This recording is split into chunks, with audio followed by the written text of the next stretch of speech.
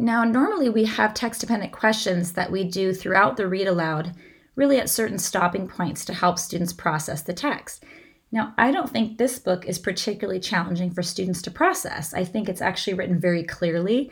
I think much of the language is very clear for students. I don't think there's a lot that really needs to be defined too much, just because the author's done a great job of giving enough examples to show students what she's really talking about. And her message is really clear. So in this case, I only have a couple of text-dependent questions that I ask students, and we ask them after we've read the entire book. I really want students to process the text in its entirety in this case, because it really is a series of tiny messages that really all align to a greater message of the world adjusting to who we are versus us trying to fit in. And we're going to build a special bridge chart over time today. This isn't a chart that you can do very quickly with students because it's one that takes a lot of kind of introspection on their part and some assistance from you and from others to build some of the language they might need to actually participate in this ABC activity book. So the bridge chart is called the ABCs of Me, and I like to have different boxes for every letter of the alphabet. So the boxes are pretty small, they don't have to be huge.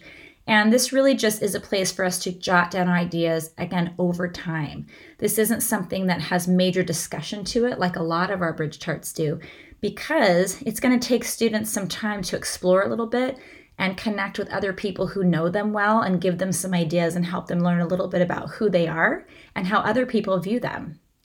So I give students a matching sheet that has boxes for every letter of the alphabet for them to write in on their own as well. And in the Let's Centric Radio lesson that's part of the Growing Bundle, that will be available for you to print and use with students. Now, students are actually going to fill out their ABC sheet, putting in at least one word for every letter of the alphabet, or as many as they can, really. Words that really connect with them, something that tells a little bit about who they are. Now, these words can be nouns, they can be adjectives, they can even be verbs, anything that helps describe or illustrate who they are as a person. Now, there's nothing wrong with students having the same word as their peers, right? There could be 5 students in the class who all say G for genuine. That's perfectly fine. Right now, we're just trying to generate some ideas for them. Later, they'll be able to write about those in their own way to express a little bit about who they are. So for now, we're just generating some ideas. So students are given that ABC of Me sheet, and they go ahead and jot down anything they can think of, again, with the support of you and their peers. If they hear a great word that they like, they can jot it down on their list, even if they're not exactly sure how to use it yet. It's okay. Because we're doing this over time, they've got lots of time to make adjustments, to change their mind, and to add to it as they go. Then I bring students together on the rug, and I ask them to give me examples from their chart of some of the words that they've chosen. And we start to fill out our big bridge chart together. Now, if a student sees a word on the bridge chart that they really like, they can add it to their own chart. So this is a very interactive experience because we're really just trying to generate some ideas together. It's kind of like a brainstorming idea. Then I encourage students to actually take their chart home and ask their family and their friends and their neighbors to help contribute to the chart.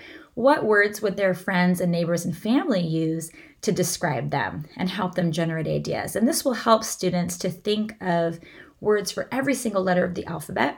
And again, if there's a few, here or there that they don't have a word for, I will help them at school to kind of fill in the gaps. Or even if a couple are empty, it really will work out fine in the end. But we're just trying to encourage students to think through all these different ways, these different words that represent them. And it's in the act of doing this and having discussions with other people that it helps students get a sense of who they are, what their place is in the world, and what people really appreciate about them. Later, we come back to school. We can continue to add to our chart over time. And then with your own students, you can determine when people really have a big enough list to draw from, enough experience to draw from, that we can move on to actually building the alphabet book together. So you can actually do this one of 2 ways. You could do it where every single student builds their own alphabet book. So the ABCs of Me would be, I would have a book that's all about Julie, and I would have A to Z, and every single page in there would be something that I wrote about me, and I would work on the entire book. There's nothing wrong with doing that. That's a great activity for students to work on over time. Here, I'm proposing that we do an ABCs of me, but in this case, more like an ABCs of us.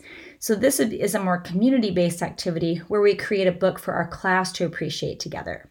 Now, with technology, it's very easy to scan pages and actually give every student a copy of the book, which is great. But you can also just make one to add to your class library, and it can even be a big book, which is actually really satisfying for students to all gather around during, free time or free reading time, and they can appreciate the book and read it together.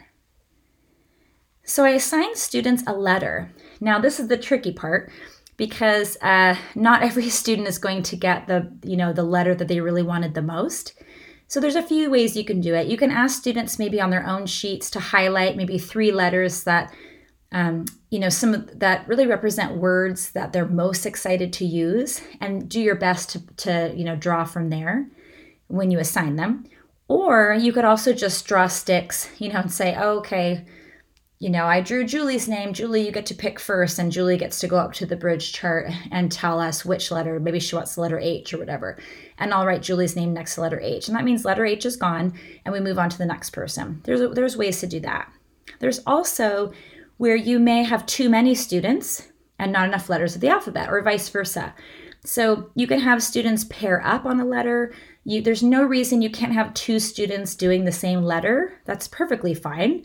You could also have students, maybe even one person writes the introduction to the book, another does the conclusion. There's different ways that you can make sure everyone's included, as long as students get a little bit of say, right, in how they participate.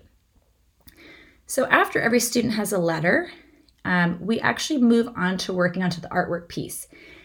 But I suggest you have students use watercolor and watercoloring on different pieces of paper, and also either some oil pastels or some type of like a Sharpie, some dark marker. And the way that we do this is in the lesson, I've given you every letter of the alphabet, nice and big that you can easily print, and students can watercolor directly on that letter. You can also have students watercolor on different sheets of paper, and then they can cut apart those pieces of paper, either ones that they've painted or also ones that others have painted with different patterns and textures and colors, and glue those onto their letter in a collage type of format. And then lastly, when it's dry, students can take either oil pastels or a Sharpie and draw different, squiggles and outlines and other pieces, just add a little definition to their artwork. And the nice thing is, in M is for melanin, there's a lot of good examples of this style of artwork in the alphabet pages. So it's easy to get some inspiration for those for students to do. But students of all ages can do this type of art pretty independently. And again, it's not hard to get your hands on these particular supplies. So when the artwork's done, students then move on to writing the piece that they want to write about their letter. And that's where the writing task comes in. So whatever letter they're assigned, they go through and look at their list, they choose a word that matches that letter, and they write a sentence or a few sentences about it, just like they did in M is for Melanin. And then you go ahead and work on publishing that, cut out the letters, glue them on, nice paper. Like I said, you can scan them into the computer so that you have a nice digital copy of it as well. It might be nice to send that to families. And make sure that you bind it in a nice sturdy way so that students have access to it in the classroom library and read it and enjoy it many, many times over. So that's our lesson idea for today in today's episode. M is for Melanin, a wonderful book. And don't forget to sign up to be on my email list to be a Litcentric Insider. So make sure to go to litcentric.com, scroll about halfway down that homepage. You'll see a link there to become a Litcentric Insider. Click that, add your email, and you're ready to go for Season 6. So that next episode coming out, starting Season 6 in the middle of January on the 18th. And Litcentric Insiders get that lesson for free, so don't delay. Make sure you sign up. We will see you next time. Have a great day at school.